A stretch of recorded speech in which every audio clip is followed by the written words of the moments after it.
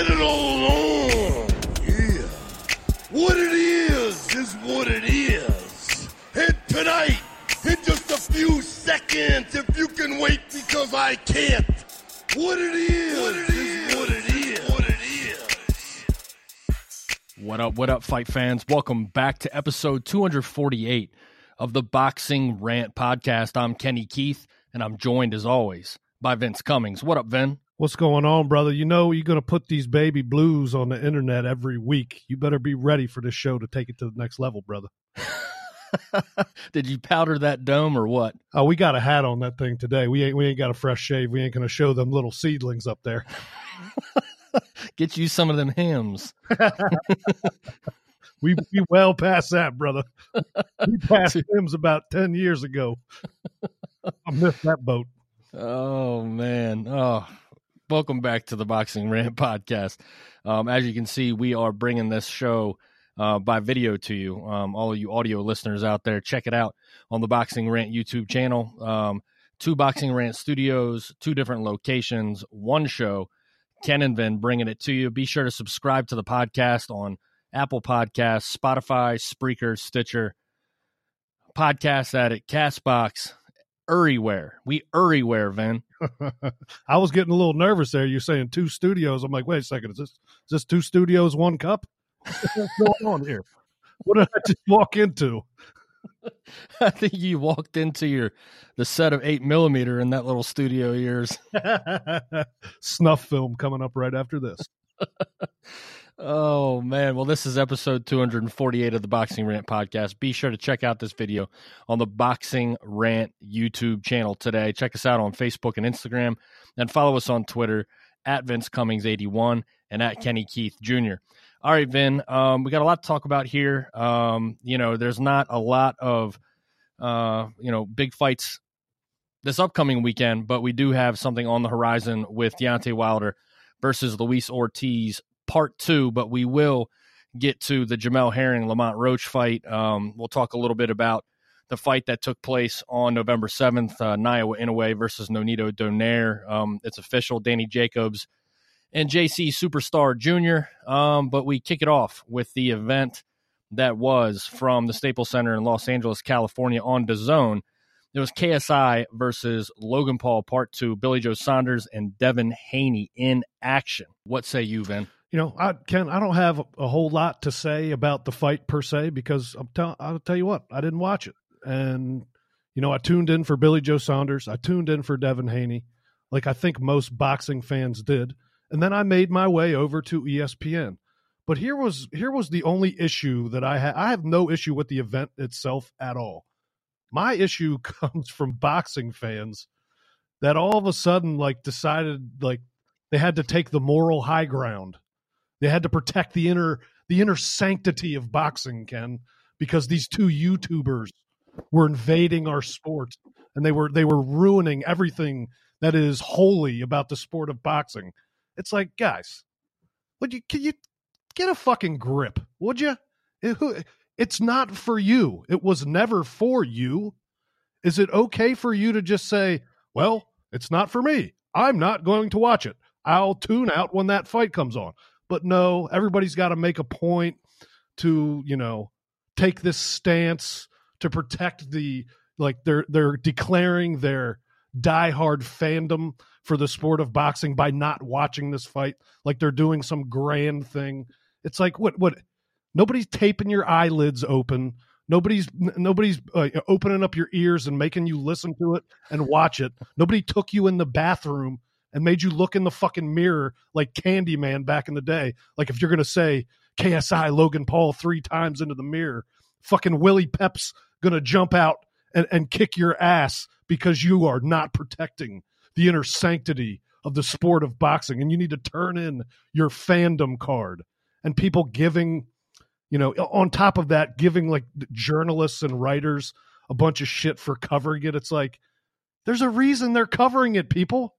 It's because it's more relevant right now. Like, okay, Jamel Herring and Lamont Roach is a legit fight for a legit belt. It's got a good story, blah, blah, blah, typical boxing, everything that comes along with it.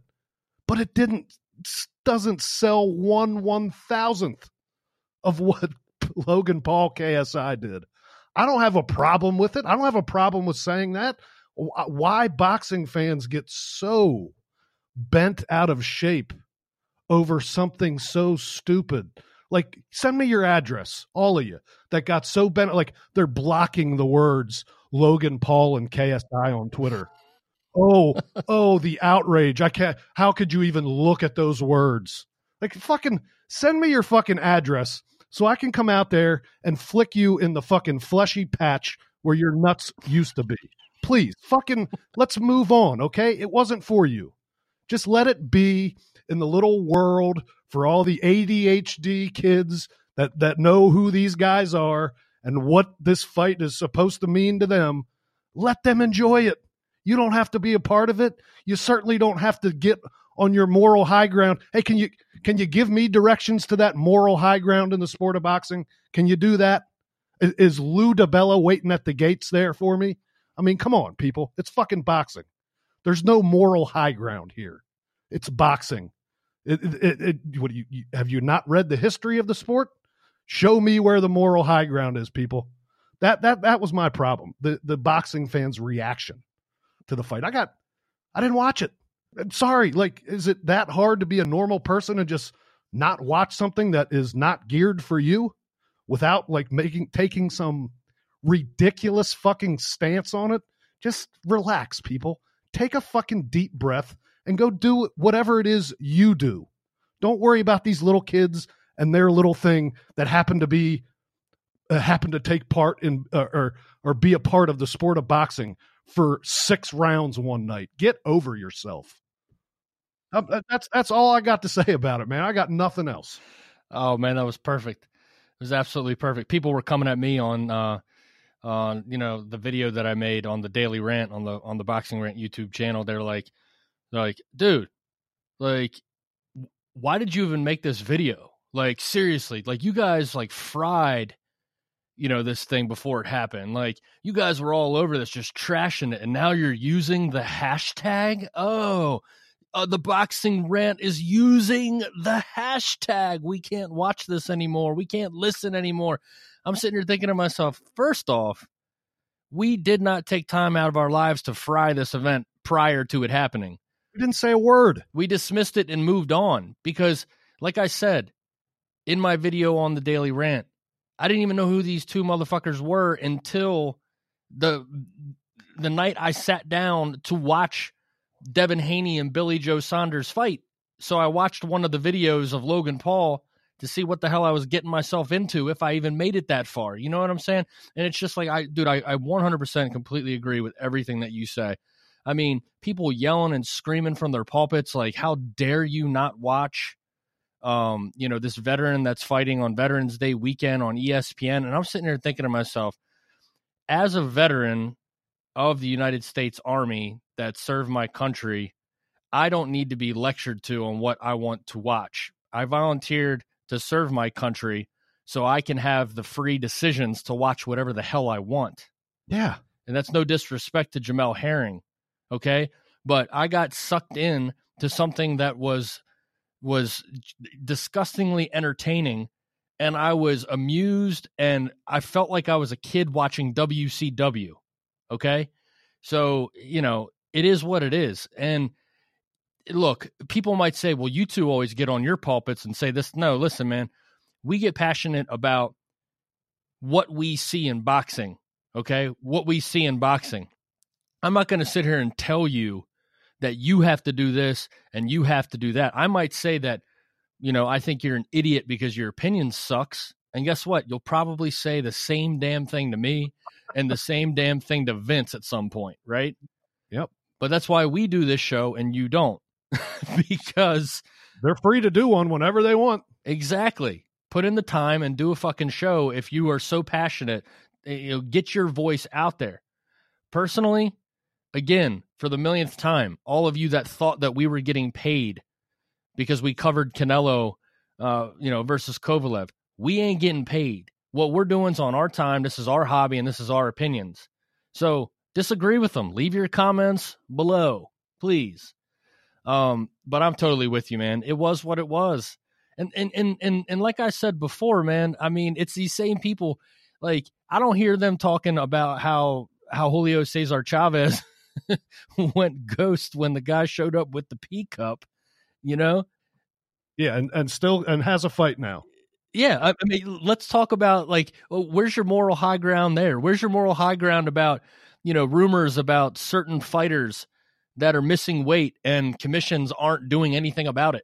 You know what I'm saying? Like, about scales being switched out. Like, dude, there's so much more stuff that happens in this sport that is just completely, and trust me, this is knowledge. This is not speculation. No. I'm not going to sit here and throw anybody under the bus with what I'm talking about right now. But the bottom line is there's way more shady shit than you would ever even want to hear about in this fucking sport. So get over the fact that these two guys that are more popular than everybody that's listening to the show, watching this show, consuming the show, or talking on the show will ever be in their entire lives. Okay? Let them do their fucking thing. They did. They showed up. They fought hard. They sucked. I mean, I wish I was in that kind of shape. You know what I'm saying? Like, I wish I could, fight another YouTuber for fucking $1 million. That'd be awesome. I'd fight Deontay Wilder for $1 million. You know what I'm saying? Put it right here. Just put that right hand right here on this chin, man. Detonate that thing, son.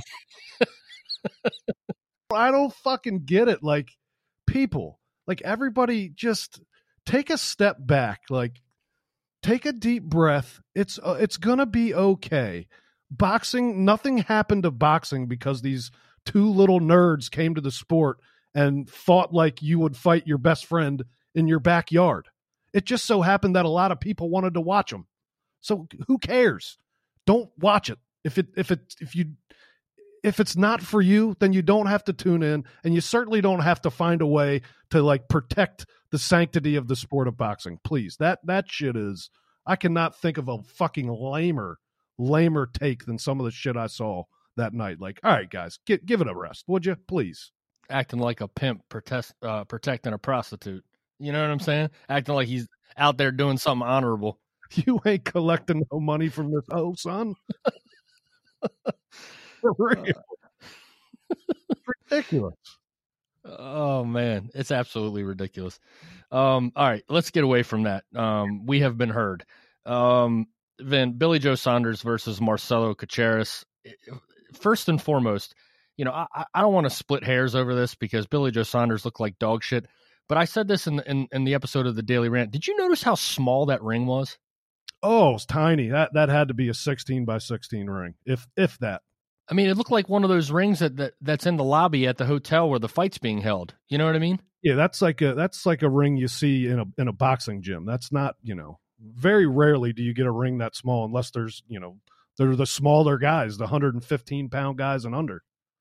Yeah, man, it was crazy, and it made Billy Joe Saunders look like a sloppy heavyweight in the ring. But I tell you what, man, how horrible, one, did Billy Joe Saunders look, but two, how horrible was this matchmaking? I mean, it was like, dude, could you have picked a guy that that would have made? I mean, let's be honest. For everything that Eddie Hearn is, and he is a snake oil salesman. I mean, he sold this fucking KSI Logan Paul shit to everybody, right? But one thing he is not. The guy is not a matchmaker. And I don't know who does his matchmaking for him, but gosh, they're shitty at it over at Matchroom, aren't they? They can be bad. They can be bad everywhere. They're so concerned with me, but sometimes they're so concerned with, like, finding an easy win that they don't pay attention to the style that's coming into the ring. To, like, if you wanted to do anything, you wanted to showcase Billy Joe Saunders. Well, you didn't do that. But I'll say this. Can Billy Joe Saunders be fucking showcased? I mean, let's think about this guy's career. Billy Joe Saunders is a solid boxer, and I know a bunch of UK boxing fans right now they're starting to hear this, and it's ticking in their brain right now because they hold Billy Joe Saunders, at least some fans do over there, in very high regard, and his boxing skill, for one. Let's just honestly look back at this guy's career and tell me the one defining performance outside of David Lemieux. There hasn't been one.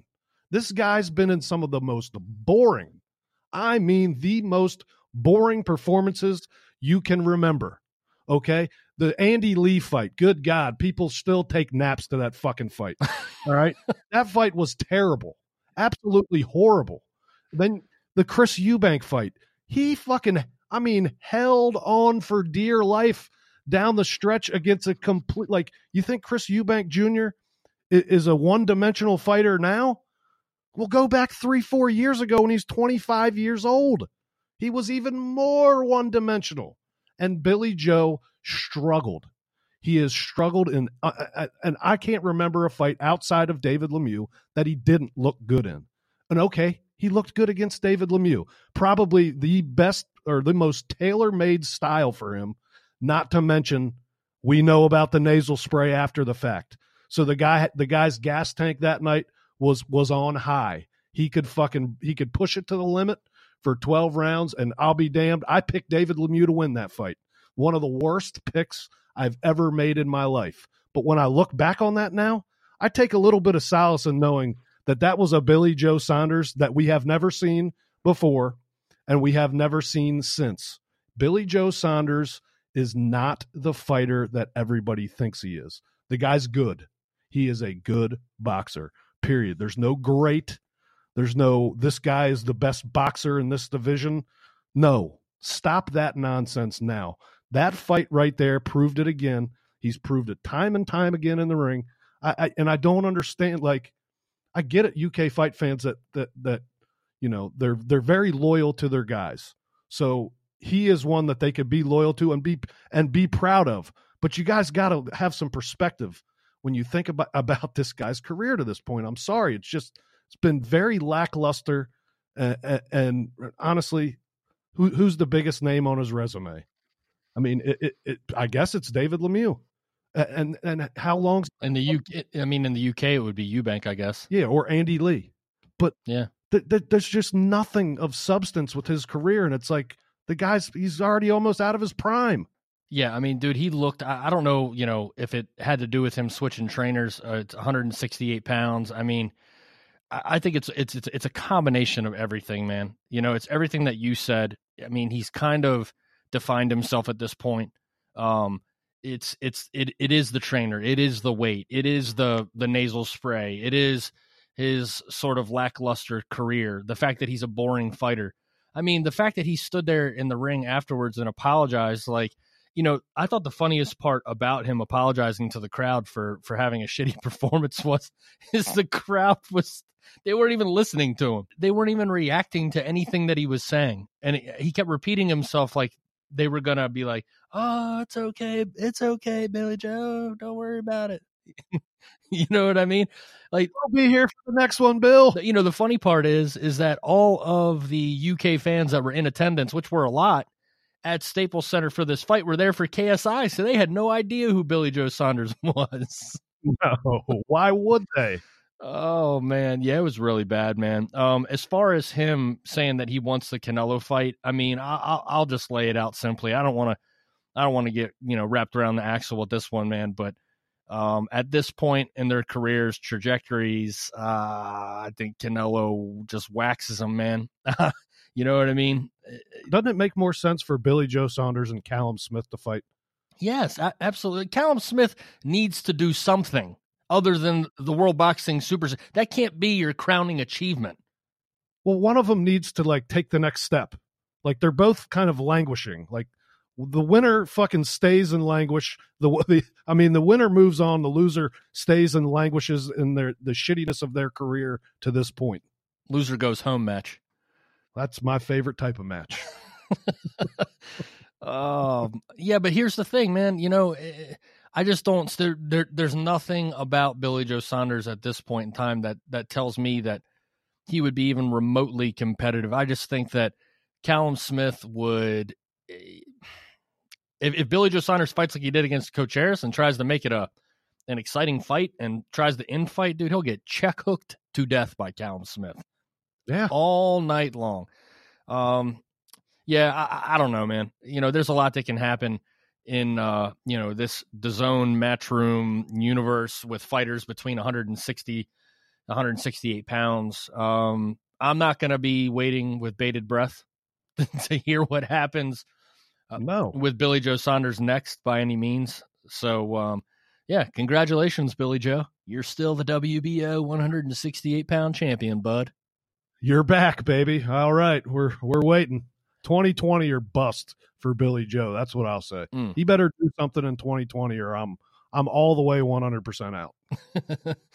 Oh man! All right, let's get to the co-feature. Vin, Devin Haney versus Alfredo Santiago for the WBC lightweight title, aka the WBC Gmail title, aka the WBC Al Gore title. There's many names for this illustrious belt. But the kid, Devin Haney, again, horrible matchmaking, in my opinion. Another fighter that gave a lackluster performance, just like Billy Joe Saunders, that had excuses after the fight was over. This, instead of with Billy Joe Saunders being sick, Devin Haney supposedly hurt his shoulder. I did not see anything that suggested that he hurt his shoulder. Maybe if he did hurt his shoulder, it probably happened while he was lunging to try to reach Alfredo Santiago. That can be the only thing I can deduce from that. Yeah, man, the kid really, really built up a level of expectations, not only for his fans, but just followers of that sort of, not the smack talk. Everybody smack talks. I enjoy the smack talk, right? Right. But it's the name dropping and grandstanding. You know, it's the, I'm going to say all this, even though I really have little to no intention of doing any of it, at least right now. And he built up this hype and expectation for himself, and he went out and laid an egg. And in laying an egg, it's one of these situations where, hey, pump the brakes, reset the deck, eat a little bit of humble pie. You know, the WBC has now ordered that he fights his mandatory Javier Fortuna, right, who's a veteran. An athletic veteran who's awkward, right? And that purse bid's December 13th. But I just think this whole Devin Haney thing, I think him and his pops, I think they just need to slow the roll a little bit. Let's take Lomachenko out our mouths and worry about winning our next fight. What do you think? Yeah, I mean, I completely agree. I'm not going to be as harsh on the kid's performance as I was on like Billy Joe Saunders a minute ago, because he's just that. He's a kid. He's 20 years old. Right. So there's going to be these setbacks right now. Like everybody that expects this kid to perform, and a lot of this expectation is, you know, some of it is I don't even want to say his fault. It's not his fault, but he's talked himself up. He's trying to sell himself as a fighter. So I get it. And I appreciate his willingness to want to fight all these guys. I really do. I'd much rather a fighter do that than hide behind their promoter like Tank Davis does. So I'd rather, you know, Tank Davis, yeah, he'll throw some names out on Twitter or Instagram, but he's not as vocal and he's not as out in the public as you know, Haney has been about wanting a match with Lomachenko and wanting to fight the best. It's as simple as this. Like the fans take some blame in this too, because he's already developed a very big fan base, and rightfully so. Based on the talent this kid has, he's going to be special one day. That one day is just not right now. That one day might be like a year or two down the road. He's still developing. You talked about it in your daily rant. I've done said this 3 years ago on this show, that this is the age of the prospect champion. They may not want to call themselves a prospect anymore because they hold a belt, but as developmentally as a fighter, they're still prospects. They're still getting better. They're still cutting their teeth in the professional ranks of this sport. And there is nothing wrong with that. This kid had a tough performance. Maybe he hurt his shoulder. Maybe he didn't. Who knows? Maybe he had trouble making weight, Ken. We've heard some of that too. You know, so there's all these factors that come into play. Maybe he's not going to be at 135 much longer, folks. Maybe that's going to happen. There's so much, and there's so much more to come of this kid's career, that for everybody to be putting it under a microscope right now as much as they do, it's not fair to the kid. And like I said, he takes some blame in that. The fans take a little bit of blame in that. But, you know, just let it be what it is. The guy's not going to have a dead nuts 5-star performance every time he steps in a ring right now. He's developing. Let it happen. Don't put these expectations on this kid right now where you expect it. And then when somebody like, somebody like one of us or a guy that is, not a fanboy offers some type of critique of what's going on in his career right now, don't get bent out of shape when you hear it. So many people get bent out of shape when I made a statement yesterday, like the kid's just not ready for Lomachenko. Anybody who thinks that he has a chance against Lomachenko is out of their mind. I'm sorry, you just are. And don't give me the argument that Lomachenko has beaten nobody. That is ridiculous. Lomachenko has put this into perspective for that fight. And I do want to see it one day, folks. Trust me, I do. But it's not now. If it happens now, I'll take it.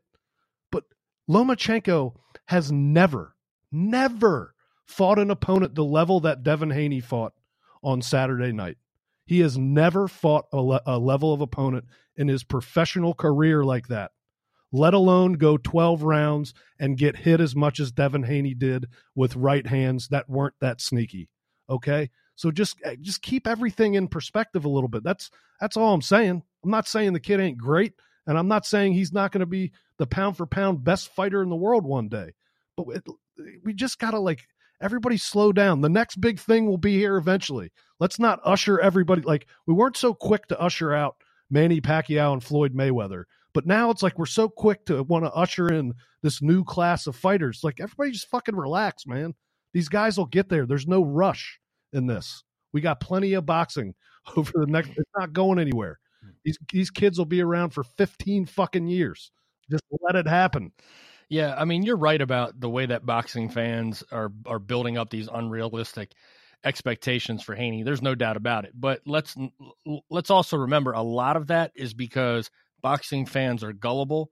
They take their favorite fighters at their word, and Haney has not stopped with proclaiming himself to be on the same level as a Vasily Lomachenko. So that's the root of it. There's not, in my opinion, there aren't as many people out there like yourself and like myself that have been watching this kid and watching it very closely to see where he's been, where he's at, and where he's going. I mean, they're literally just saying, okay, look, there's a young American fighter that I'm really excited about being a fan of.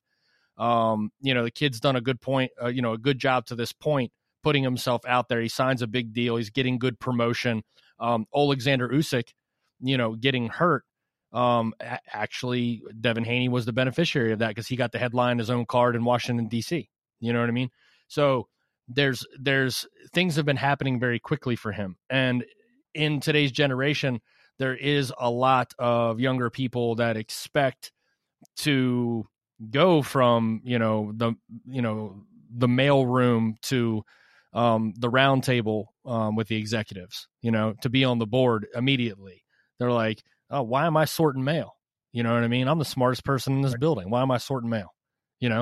And I agree with everything that you said. I mean, we've said it a million times on this show about, I know how I feel about Devin Haney as a fighter. I don't need to continuously reiterate the fact that I think the guy's going to be a pound for pound, leader in this sport one day.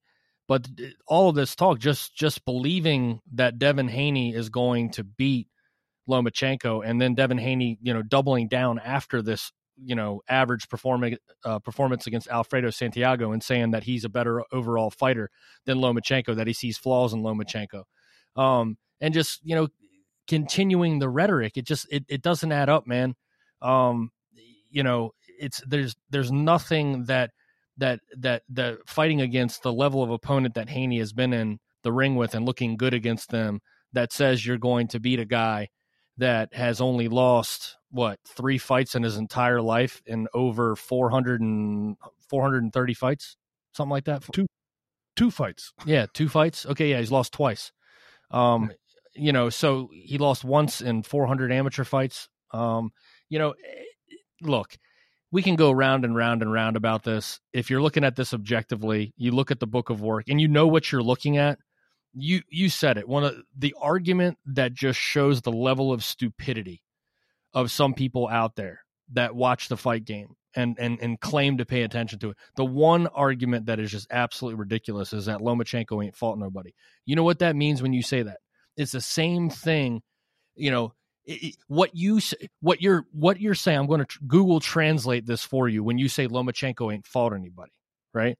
That Google translates to, I have no idea who any of these fucking guys are because I am the biggest casual boxing fan in the history of the fucking sport. That's what it translates to. It means you know nothing about boxing.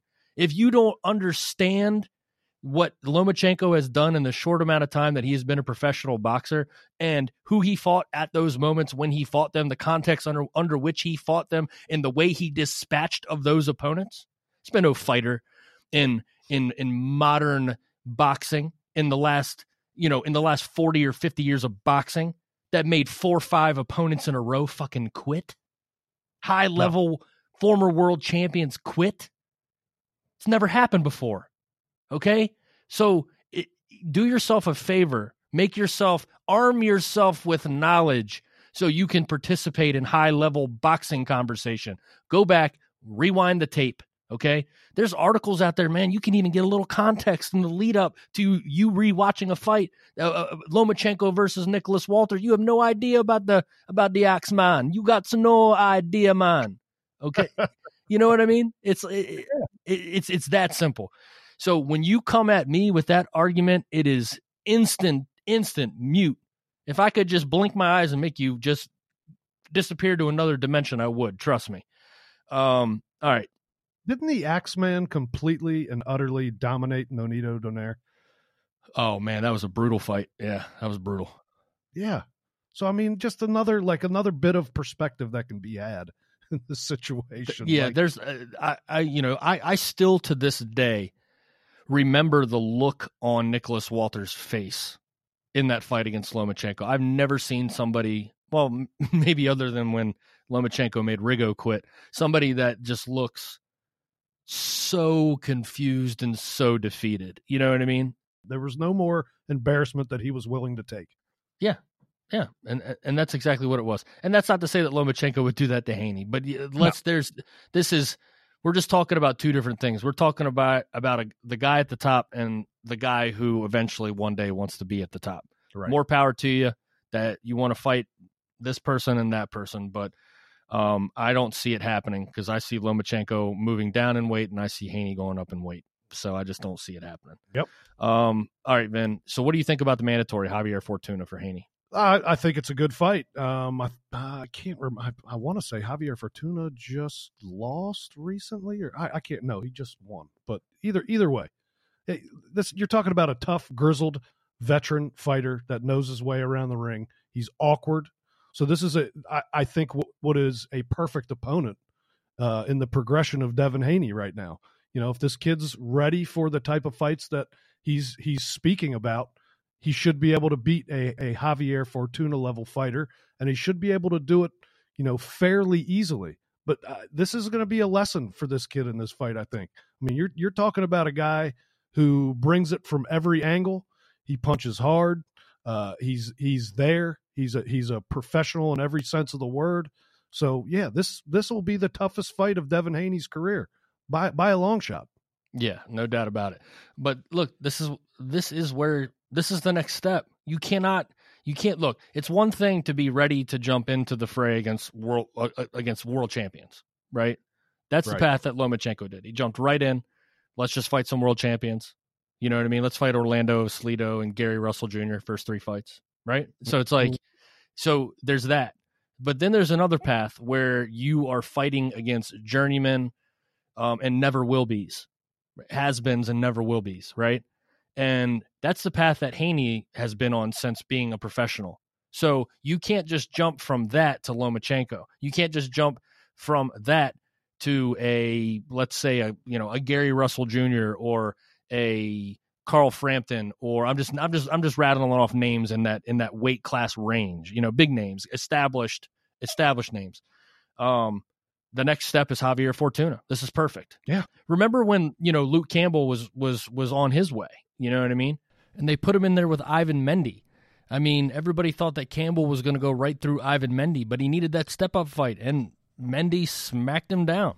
It happens. Sometimes you get stopped in your tracks, and sometimes you push through, and sometimes you learn your lesson. Let's just hope that his own personal expectations for himself don't overshadow the willingness to learn from what happened in this Alfredo Santiago fight.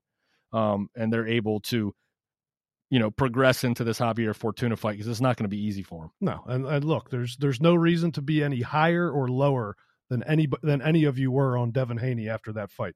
It's just a progression, folks. That's all it is. That's all it is. All right, let's get to the other fight card, Vin.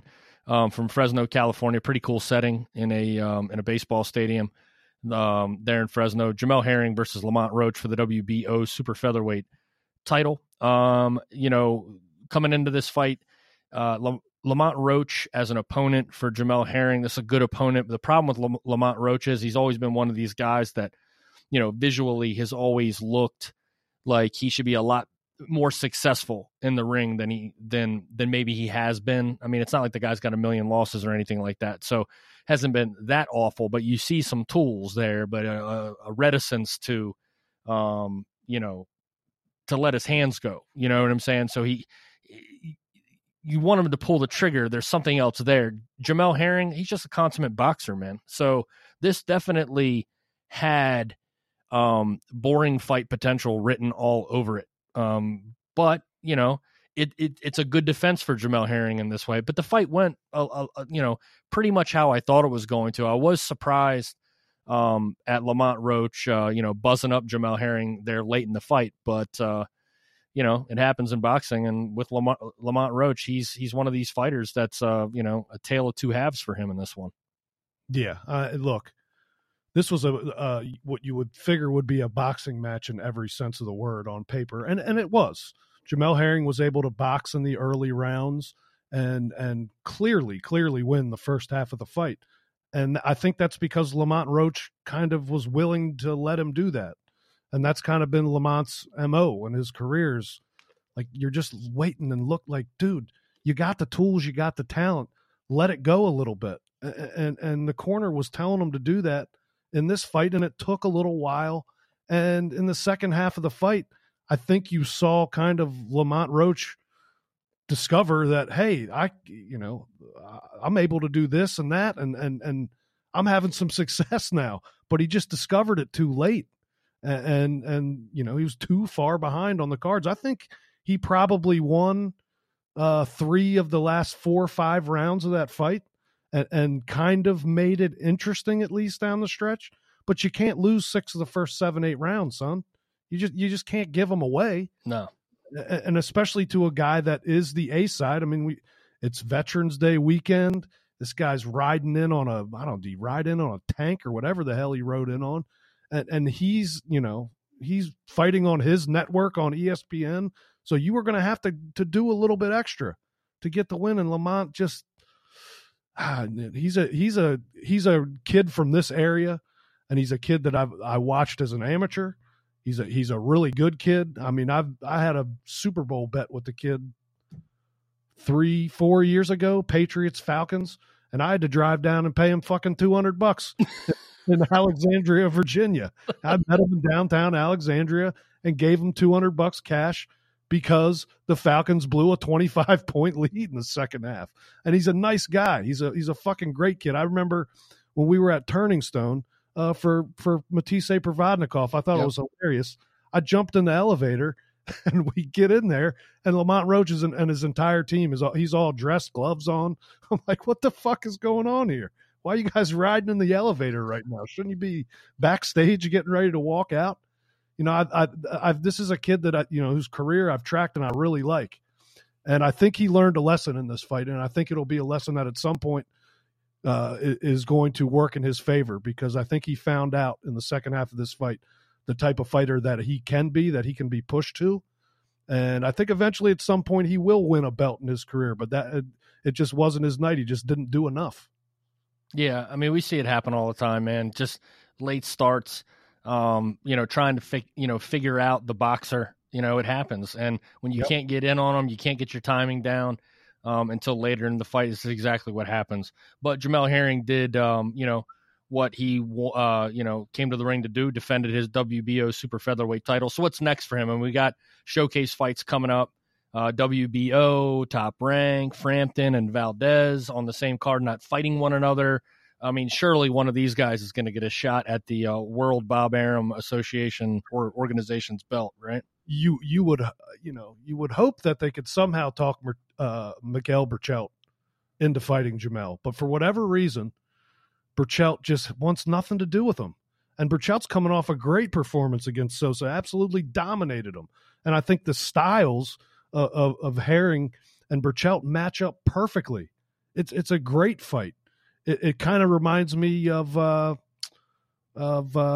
most recent, Jose Ramirez's most recent fight. I always forget the goddamn guy's name. Whatever. Moving on. But it's that type of style matchup. It's a boxer, puncher, and a guy that puts on constant pressure. So I don't get it with Berchelt. Clearly, they're leading towards Frampton and Valdez. I mean that is most definitely the fight that's next for those two.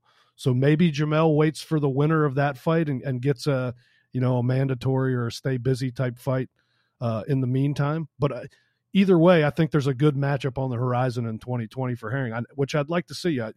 He's improved as a fighter. I was not sold on him as much as a year and a half ago as a fighter. I thought he was very vanilla, and I thought he's very beatable. But I think getting into camp with Bomac and Crawford has kind of helped his career out a little bit. They've worked on some things, and he's become a much better fighter than he was 2 years ago. Yeah, completely agree. It's very clear how much he's improved, and his stock's rising, man. It's just a great event for him, right? A great event to it sucked that he was going up against the shit show on DAZN, right? But it's neither here nor there, man. Jamel Herring defeats Lamont Roach, Kubrat Pulev, and Rydell Booker. Let me just put it to you like this. Jesus Christ. The only fight that I've ever been interested in watching Kubrat Pulev participate in was his fight against Vladimir Klitschko, which ended abruptly on just a thunderous knockout punch. And I was so thankful that was just, what was it? Fifth round? Was it fourth or fifth round? Fifth round. Yeah. It was so fucking long ago. It was like 5-6 years ago. It was. But that's my everlasting memory of Pulev. And then, his little, I guess kissing reporters and, whatever else. But Rydell Booker, man, I mean, come on. If he would have just came in shape, man, he'd had a chance to win this fight. Let's be honest. He really would have. Pulev hardly throws any punches, man. So tedious. It really was. It really, really was. I watched a few rounds of it the night of the fight, and I was kind of tuning in and out of it. And then I watched it again today. I was like, let me do my due diligence and watch this fight before the show, watch the entire fight. I'm glad you did your research, then. Thanks for taking one for the team. Yeah, 45 minutes of my fucking life I will never get back. Never. I mean, just absolute garbage. What are you throwing 30 punches around? Give me a break. If this is a guy you're going to build up for Tyson Fury to fight one day, Top Rank, I can tell you right now, 0 people are interested in that matchup. 0. I mean, am I lying? No, you're not. Does anybody want to see Pulev versus Fury? Because I know that's eventually coming. Oh, it'll be the Wilder fight, and then if there's an immediate rematch, there's an immediate rematch, whatever it is. But yeah, nobody wants to see that nonsense. Oh man, can you imagine? Yeah. Can you imagine that fight? No, I don't want to imagine that fight. I'd rather watch where this new storyline of Braun Strowman and Tyson Fury being a tag team. I'm more interested in seeing where that leads, Vin. Oh, is that a thing now? Yeah, apparently, unless something changed after they joined forces. Well, he's working out with Darren Till in the octagon a couple days ago, throwing knees and elbows, buddy. So who knows what's next for old Tyson? Dude, Tyson, let me give you some advice. I know you're not going to take it. Okay, you just made $12 million with the WWE, and there could be a lot more millions of dollars to come down the road from the WWE over the next 10 years, should you decide to stay there. Finish out your $100 million contract with Top Rank, go to the WWE, and just be the man you were born to be. Yeah. Okay?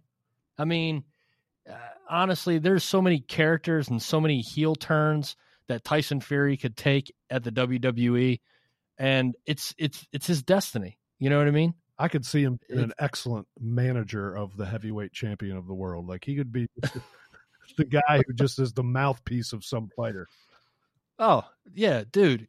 Wrestle for 10 years, be a manager for the next 20, man. Go down in history. I do not want to see him in the octagon. That is something, dude, he's boring enough to watch boxing. You know what I mean?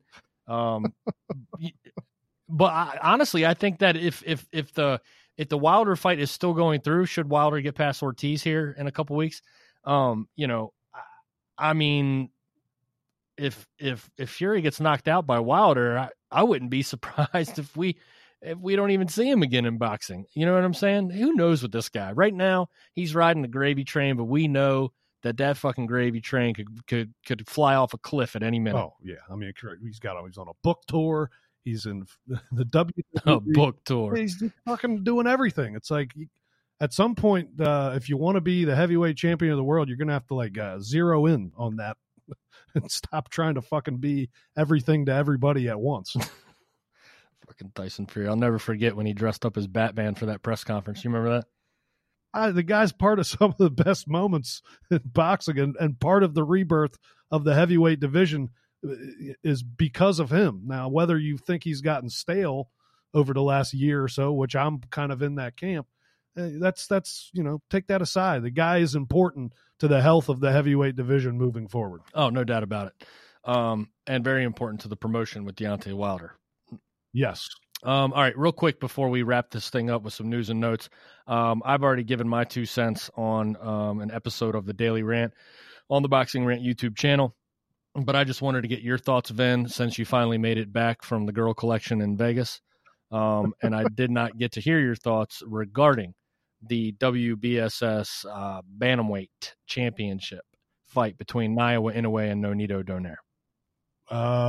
That marched right up my list to fight of the year. That's my fight of the year right now. I will tell you why. Because in that fight, there was more ebbs and flows and more drama as far as big shots being landed and momentum changing hands in that fight than there was in any of the other 2 fights that I have that I would kind of toss about as fight of the year with it. And that would be Hurd Williams, which I think J-Rock, if the one thing that makes Inoue Donaire take a step above that for me is J-Rock won 9 rounds of that fight, in my opinion, and was dominant. That was the performance of the year for me in that fight. The performance of a year by any one fighter, and the comeback fighter of the year in boxing should be J-Rock. The other fight that I put in that mix is Ruiz Joshua. And the only reason I say it's better than that is because once Andy Ruiz took control of that fight, it became one-sided. And the difference in this for me is that this fight wasn't one-sided. And after the 10th round, a fighter that everybody and their mother has either catapulted to number 1 on their pound-for-pound list or put in the top 3 was in the fight of his life against a first ballot Hall of Fame fighter in Nonito Donaire, who turned back the clock like very few fighters can do at his age in a weight class where it's not their weight anymore. He dropped down to get into this tournament. And I think everybody wrote him off in that fight. Me being one of them, I didn't think it would go past 6 rounds. But the performance by both fighters, and especially after hearing after the fact that Inoue had a fractured orbital bone and a broken nose from the 2nd round on and continued in that fight and was able to do the things that he did and prove that he is just as legit as everybody wanted to say he is, even though that was a tough fight against a guy that we've seen struggle over the last couple years before coming into this tournament. That performance from both guys, for me, that's what makes it the fight of the year in my eyes right now. And I said it after watching the fight the first time, and I said, let me just watch it again to make sure I'm not having that reactionary, prisoner of the moment type of take. And I watched it again, and I there's not a fight that I can rate higher than it. There really isn't. That was a special display by 2 really, really great fighters, a future Hall of Famer and a first ballot Hall of Famer. Yeah, man. Dude, you just said it right there. I'm not making a proclamation on fight of the year yet, but everything that you just said, if you were trying to sell me on it, if that was your sales pitch, give me 2. You talk. Give me 2. Oh man, yeah, dude, it's exactly everything you just said. I mean, I wasn't even aware of what Donaire had done to Inoue's face, behind the skin. Anyways, until after I'd given my commentary on it. So that definitely adds dramatic flair to it whatsoever, and just goes to show you that it's not just a stereotype, man. Japanese boxers are tough as shit, Yeah. Yes. It's I ain't no Kell Brook, I'll tell you that. no. Oh. No. Naoya Inoue ain't gonna go borrow his sister's compact and put on makeup to cover it up, like the Batty Boy. The Batty Boy. Oh shit. I gotta love it. Love it. Yeah. All right, so let's move on to news and notes and get out of here, Vin. It's official. Danny Jacobs versus Julio Cesar Chavez Jr. And it's not going to be in Las Vegas, Vin. I guess not. No, it's not going to be in Las Vegas. It's going to be in Phoenix, Arizona. Apparently, Julio Cesar Chavez has gained asylum in Arizona after fleeing the grasps of old Bob Bennett. He said, Julio, get back here, Julio. Get your ass back here, Julio. Why you running, Julio? Get back here, Julio. Oh, Bob Bennett will suspend Julio Cesar Chavez for the rest of his life. I don't care who his father is, Julio. Oh, we got a Bob Bennett. Oh, it's been too long, brother. It's been too fucking long. Hey, look, it's perfect for this shit show of a fight. I mean, that's what this is. I mean, come on. We're supposed to really believe that Julio Cesar Chavez is going to be a reborn fighter at this point in his career? No, he's not going to be. Daniel Jacobs will get a win at 168 pounds. Somehow this will pump him up to some type of, I don't know. He'll get a shot at a title belt. Maybe it'll be Billy Joe Saunders. Who the fuck knows? There's a lot of places that this fight leads for Daniel Jacobs. For Julio Cesar Chavez, it leads to one more paycheck, and we'll see you later, pal. I mean, there's just nothing else I could say about this fucking matchup, man. I can't muster the words. It's just one of those typical fights in boxing where there's always a weird group of people that hear this matchup and they're like, oh yes, this is my kind of fight. It's like, what do you mean this is your kind of fight? This is fucking terrible. I'm sorry. There's not one redeeming quality about this fight, period. It involves Julio Cesar Chavez Jr. Come on, get a grip. Yeah, I would much rather watch Chavez eat a bowl of Fruit Loops while smoking a doobie and some neon pink Spanx. Thank you. That's what I'm trying to see. Let's get a Julio Cesar Chavez reality show, and then we can start talking. Yeah, exactly. I'm not interested in seeing a guy eat punches for 12 rounds. No, neither am I. That's why, after the fight, Bob Bennett's going to be waiting at the border. He's going to be like, Governor of Arizona, I implore you to deliver the criminal Julio Cesar Chavez Jr. to the border of Arizona and Nevada. I think they border each other after this fight. Oh, it's fucking outstanding. Oh man. Yeah, I don't really have anything to say about the fight, man. Like I said, for all of you boxing preachers out there on your pulpits, sitting there, just casting down, throwing lightning bolts at boxing fans that don't watch or view the sport the way that you view it. Let's hear you get righteous. Let's see you all do a rant video on Julio Cesar Chavez ducking the law. Dude, Eddie Hearn came out today and said if Julio Cesar Chavez misses one drug test, the fight's over. I'm like, hold on.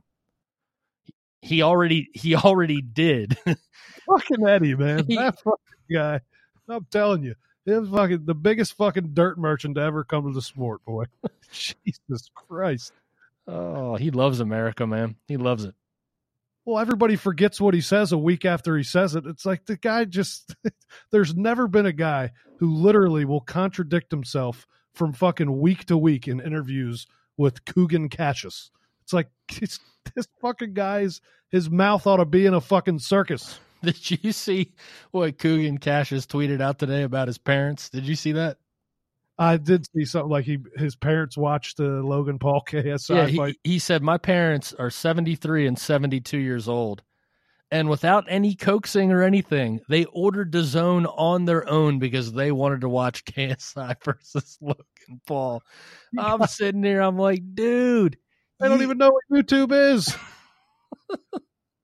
Oh, man, I'm just figuring out what the fuck YouTube is. So hopefully this video makes it to you. Oh, man, I love it. All right, so I guess we'll be back with episode 249 for a little preview of Deontay Wilder versus Luis Ortiz part 2. Yeah, fire up the heavyweight engines, baby, because that's how we're finishing out the year here on the boxing ring. 2 big heavyweight fights to close the season.